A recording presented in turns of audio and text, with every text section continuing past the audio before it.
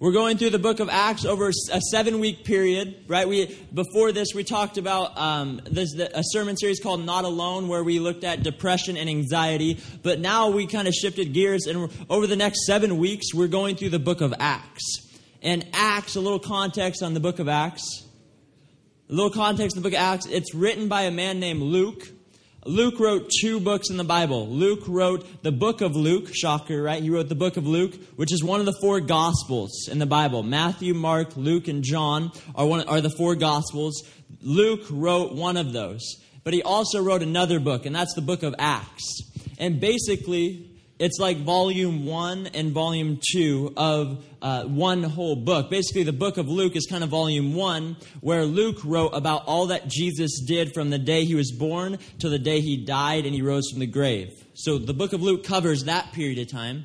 The book of Acts then starts right where Luke left off in the book of Luke, and covers from the ascension of Jesus when he rose from the grave, and follows it out basically to the start of the early church, right? And so the book of Acts is what we're looking at. It's basically the first historical view of the Christian church. The Christian church started 2,000 years ago in Jerusalem, right, where 12 random guys, average guys, started proclaiming this good news of Jesus. And now 2,000 years later in Beaverton, Oregon, and all across the globe today, people are still talking about this same Jesus. So no matter where you're at in your faith, if you're in here today and you're like, I don't even believe in Jesus, I was with you. Or if you're like, I don't even believe in God, I was with you too. I was at that point in my life too. It doesn't matter.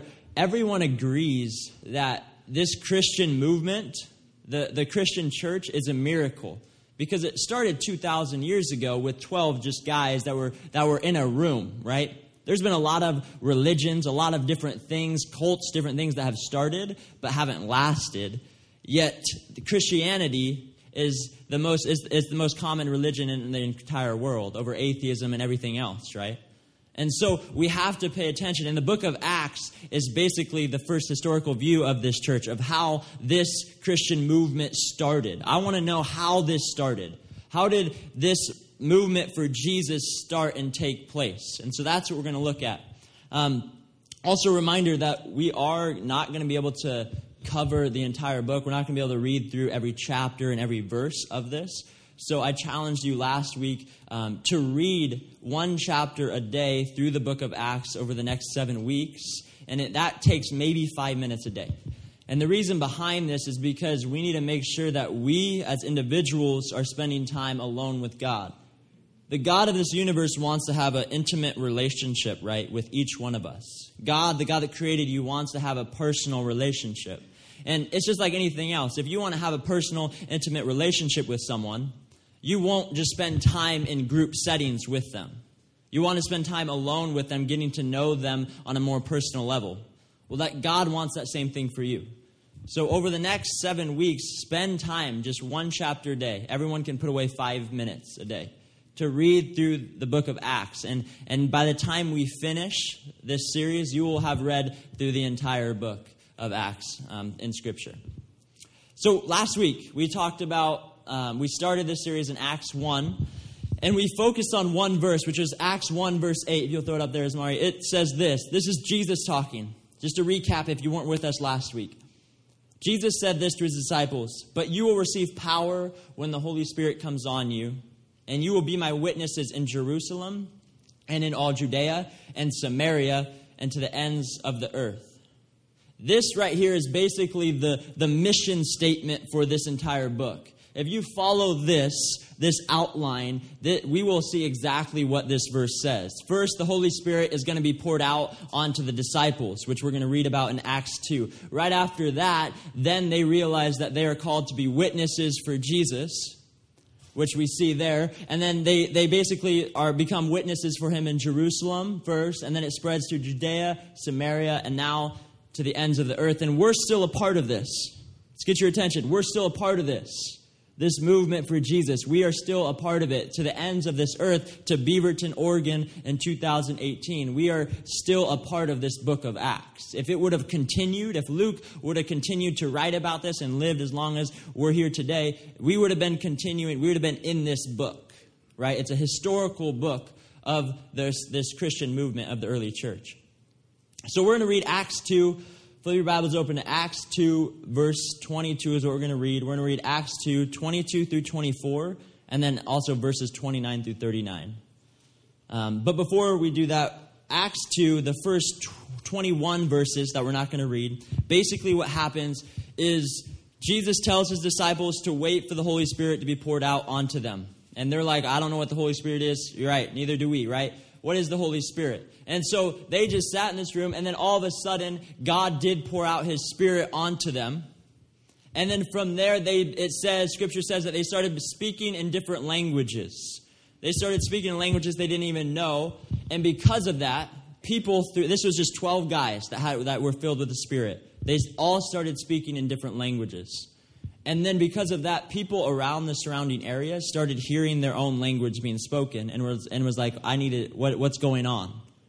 I need to check that out. And so they started, thousands of people started to gather around these 12 disciples.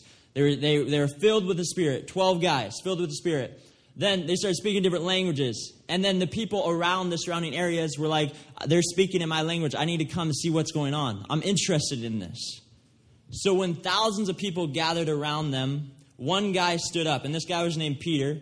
He was one of the 12 disciples. Peter stood up. And what we're about to read is what he said to these thousands of people. Does that make sense?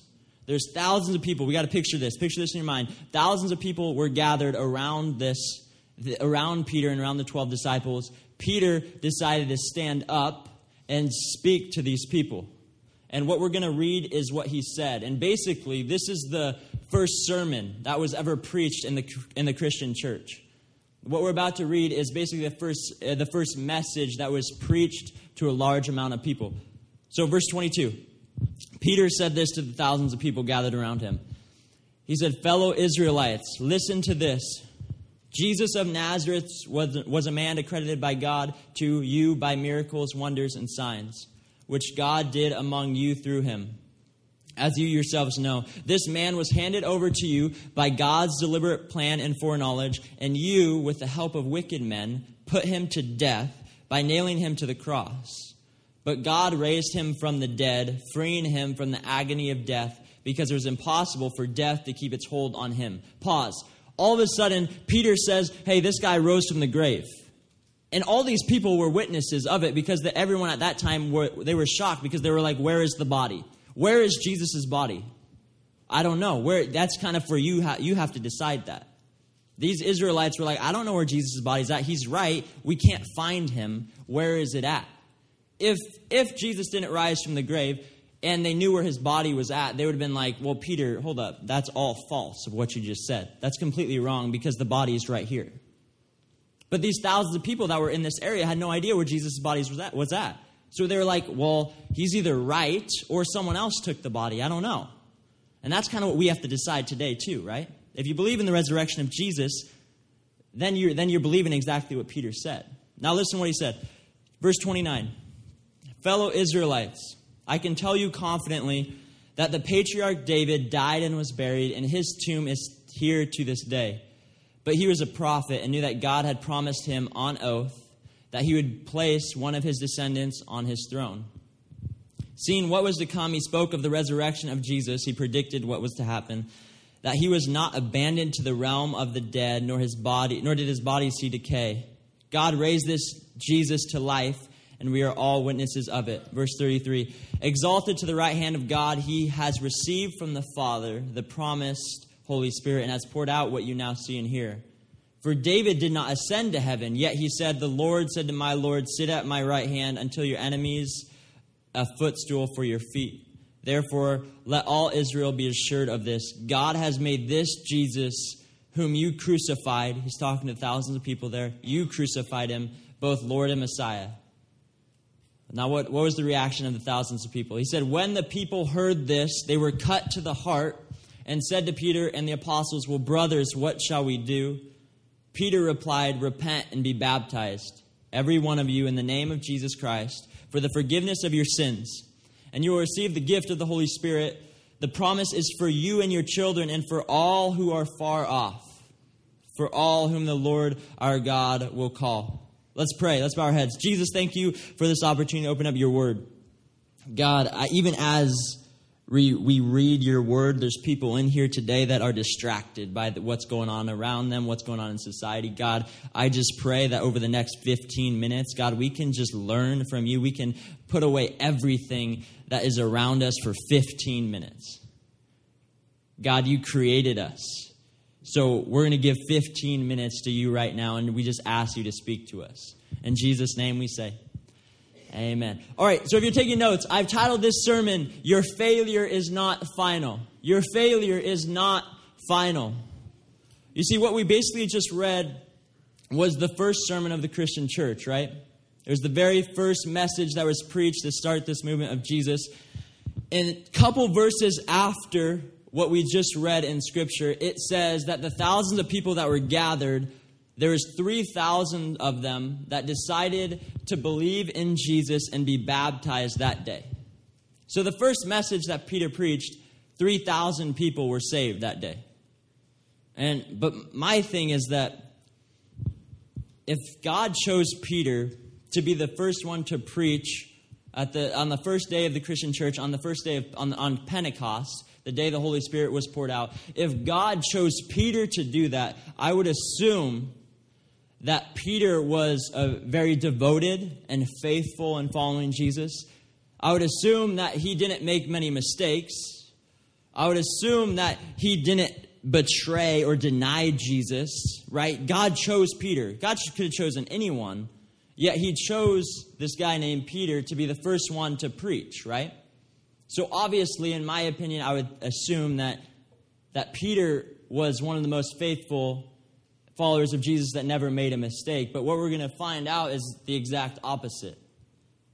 Flip your Bibles to Matthew 26, verse 31 through 35, which is basically 4 books before the book of Acts, one of the first Gospels. Matthew 26, verse 31. It'll be on the board too. But basically what we're going to do today, we're going to talk about 2 guys in Scripture, 2 dudes. We're going to talk about 2 of Jesus' best friends. And the night Jesus was arrested and went to the cross, that night when he was arrested and went to the cross and was crucified, which everyone believes in here today, if you look into history, atheism, I don't care, everyone believes that Jesus was a person that died and now we can't find his body.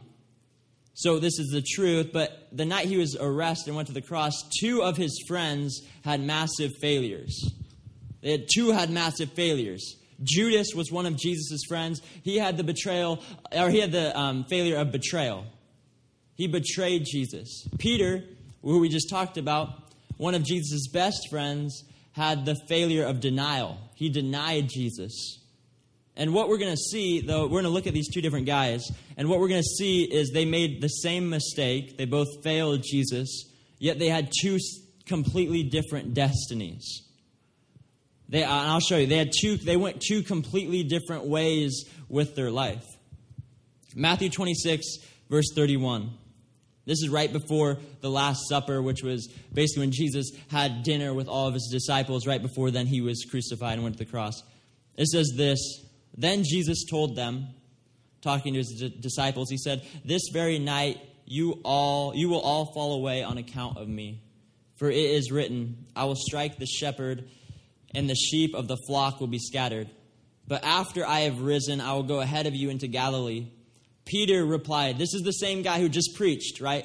This is the same guy who was the first person to preach, right, on the first day of the Christian church. He replied to Jesus, But Jesus, even if all of these guys fall away on account of you, I never will. Truly, I tell you, Jesus answered to him. He said, This very night, Peter, before the rooster crows, you will disown me 3 times. But Peter declared, listen, Peter looked probably Jesus in the eyes and said this, Jesus, even if I have to die with you, I will never disown you. And all the other disciples said the same. You see, I'm going to take you into my personal life, one of my biggest regrets in my entire life, one of the biggest failures in my entire life, one of the things I will never forget is the time when I blatantly denied Jesus. I just blatantly denied him. I disobeyed God. When I gave my life to Jesus junior year of college, like many of you know, but when I gave my life to Jesus, I believed in him, but I wasn't living like it, right? I was still living a lifestyle that wasn't following him, and more importantly, it was more about a relationship with a girl that I had that I was not completely giving up. But I was still believing in Jesus, right? And so I would wake up in the morning and I'd spend time with the Lord in His Word and in prayer, and then I just feel the Holy Spirit convict me. I just felt convicted. I just felt like God was calling me, hey, you need to get out of this. You need to get out of this. And so I'd be like, okay, God, I'll get out of it. I'll do it today. I'll do it. And then the day would go on. I never would do it. Next morning, got up, spent time with Jesus, and all of a sudden I felt convicted. Many of you in here probably feel convicted about something that you're doing right now. And you probably feel the Holy Spirit convicting you. And I was like, okay, God, I'll do it. I promise I'll do it today. The day would go on. I never would do it. Okay, the days and weeks went on, the same exact thing, probably for about a month or so. To the point where junior year of college, I went downstairs in my house, and I was making breakfast in my kitchen. Never forget it. Making breakfast in my kitchen, and I just felt so convicted. I've never felt so convicted in my life. I probably won't ever feel this convicted before. And I felt so convicted that I got on my knees in my kitchen, in my house, junior year of college. Before I went to class, I literally started crying, and I started yelling at God, God, I won't do it. I'm not going to do it. I can't break up with her. I can't do this. You see, I blatantly denied Jesus. I disobeyed God when I knew for a fact He was calling me one way, and I went the exact opposite way. But this is exactly what Peter did here as well. Peter, what we're going to read right now, Peter literally looked Jesus in the eyes and said, Jesus, even if I have to die, I won't deny you. 30 verses after Peter just said that, let's see what he says. Verse 69, it'll be on the board. Now Peter was sitting out in the courtyard, and a servant girl came to him. You also were with Jesus of Galilee, she said. But he denied it before them all. Peter denied it. He said, I don't know what you're talking about, he said. And then he went out to the gateway, where another servant girl saw him and said to the people there, this fellow was with Jesus of Nazareth. He denied it again with an oath. Peter said, I don't know the man. After a little while, those standing there went up to Peter and said, surely you are one of them. Your accent even gives it away. He had an accent that gave away that he was actually following Jesus, right? And then he began to call down curses, it says, and Peter swore to them and said, I don't know that man. Immediately a rooster crowed. Then Peter remembered the word Jesus had spoken. Before the rooster crows, you will disown me 3 times. And he went outside and he cried and wept bitterly. You see, it's crazy because every person in here can relate to Judas and Peter, right? We can relate to denying Jesus. We all have failed God. We've all made mistakes. I don't care if you're not even saying, yes, I have made a mistake. You have. We've all done it. We can all relate to this. However, what we're going to see is there's 2 routes you can go. What Scripture shows. There's 2 routes you can go as Judas, which we'll talk about, and Peter show. You see, Scripture says that Judas was the one who betrayed Jesus. Basically, Judas, he betrayed Jesus by turning him into authorities and basically for a couple bucks. Judas was paid a couple dollars to then say, hey, this is Jesus, and here you go, now you can crucify him. So he betrayed Jesus. And Peter looked Jesus in the eye and said, hey, no, Jesus, I'll die before I deny you. Yet what did he do? He denied him, right? You see, they both failed God. But we need to recognize the 2 places that failure can take us and mistakes can take us. There's 2 places they can take us. You see, Judas betrayed Jesus. This is what happened. Judas betrayed Jesus. And he rejected, what did he do? How did he respond to that? Well, he rejected the mercy and forgiveness of God. And Scripture says he later went out to kill himself. Judas committed suicide after he betrayed Jesus. That's one direction he went, right? Okay, Peter, what did Peter do? Peter made the same mistake. Peter denied Jesus, right? He denied him. What happened to Peter? Well, Peter accepted the mercy and forgiveness of God. And later went out to be the first one to preach on the first day of the Christian church. And Jesus said, Peter, I'm going to build my church on you. You're going to be the rock on which I build my church. So we need to learn a little bit of lessons from Peter, right? Because there's 2 routes it looks like people have went. So we've all failed, right? So the thing is, though, is that we have a problem in here. Our problem that we all have is that we have a problem getting past our past. We have a problem like getting past our past and what we've done, right? I heard a story of a guy. He was telling me that in 6th grade, he was a bigger child. He was a big kid in 6th grade. And he was terrible. He was great at every subject except for one. He was terrible at PE. He was really bad at physical education. He couldn't figure it out. And so in 6th grade for this guy, he had PE class right after he had lunch. I don't know whose idea that was. But after lunch, he had PE class. And at lunch one day, they were serving Mexican food. And I don't know about you, but Mexican food sometimes doesn't treat me right. Right? It doesn't treat me right. Thank you, Amy. It doesn't treat me right. So it's like Taco Bell doesn't treat me that well. Even like things like McDonald's, that doesn't treat me very well.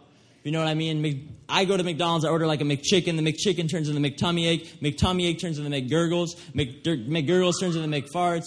McFarts turns into we'll stop, right? So it doesn't treat me right. This guy in 6th grade, he had Mexican food. He had a ton of Mexican food in 6th grade at lunch. He then went to PE class. At PE class, he found out they're going to do a sit-up challenge. They're doing a sit-up challenge in PE class. Who can do the most sit-ups? So this dude was sitting there, 6th grade. He's a bigger kid, right? He's not good at PE. He's not good at PE class.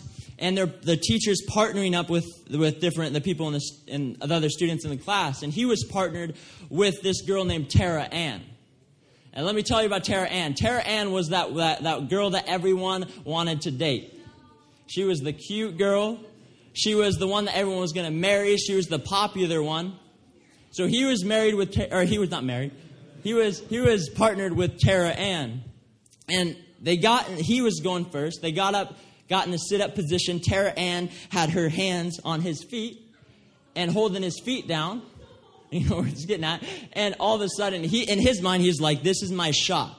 This is my one chance. If I do the most sit-ups in this class, I guarantee Tara Ann's going to marry me. And so he's going after it, right? I'd be going after it too, right? I'm doing more sit-ups than anyone else. And so the whistle blows. He starts crunching. 1, 2. On the third crunch, he ripped one right in Tara Ann's face. It basically parted her hair. Tara Ann got up, walked to the bathroom. He got up, cried, ran to the bathroom, right? And the rest of middle school and the rest of high school, every time this guy would see Tara Ann in the hallway, he'd book it.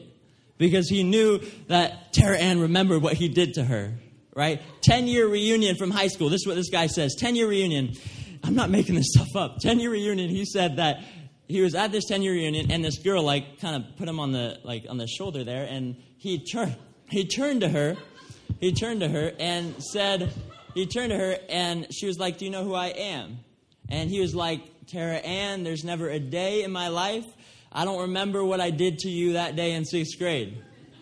You see, this guy had a problem getting past his past. But, hold on.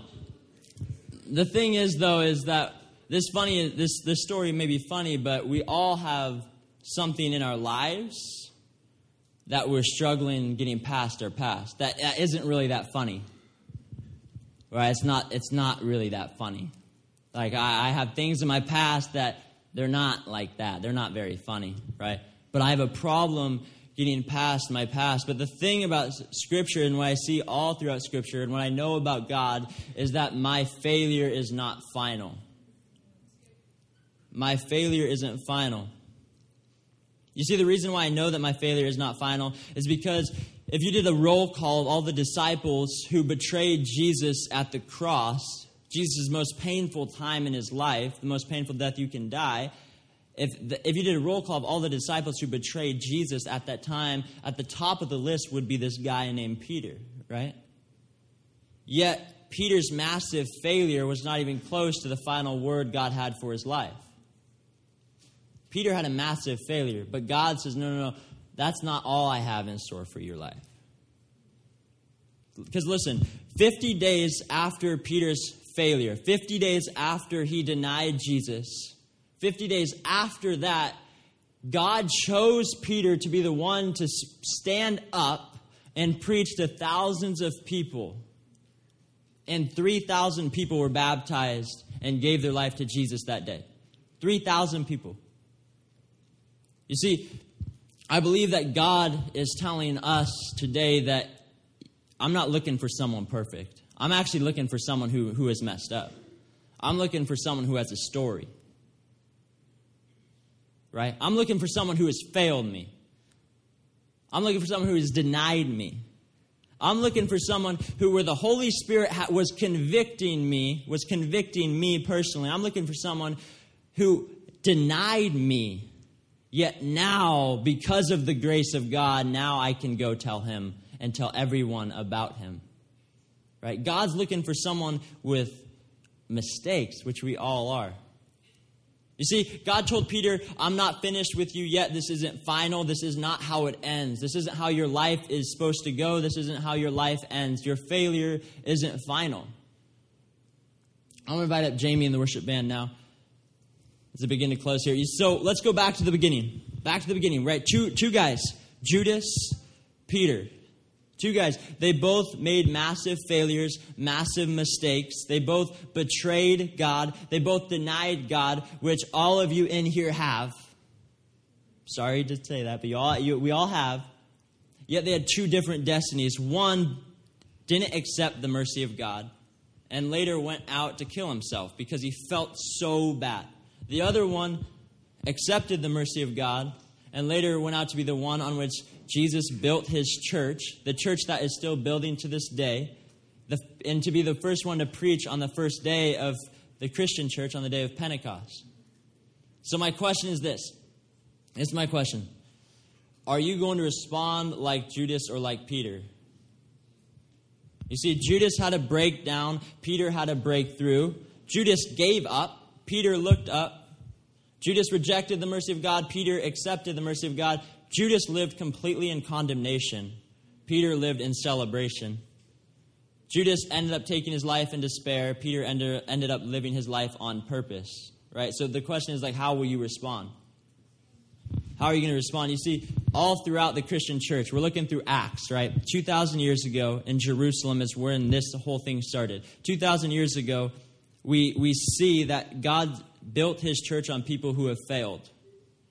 And up to this point, God's still looking for people who have failed to build his church. I firmly believe that there's people in here who are the Peters. Like you are the next Peter. If you failed God, you're in. You're the next Peter. Right? God is not looking for someone who's perfect. He's looking for someone who's made mistakes. And so what I want to do, I want to put all the journals away, all your Bibles away, put them under your chair. And we're going to respond just by prayer and then one last song. I'm going to ask everyone to bow their heads with me. Go ahead and bow your heads with me.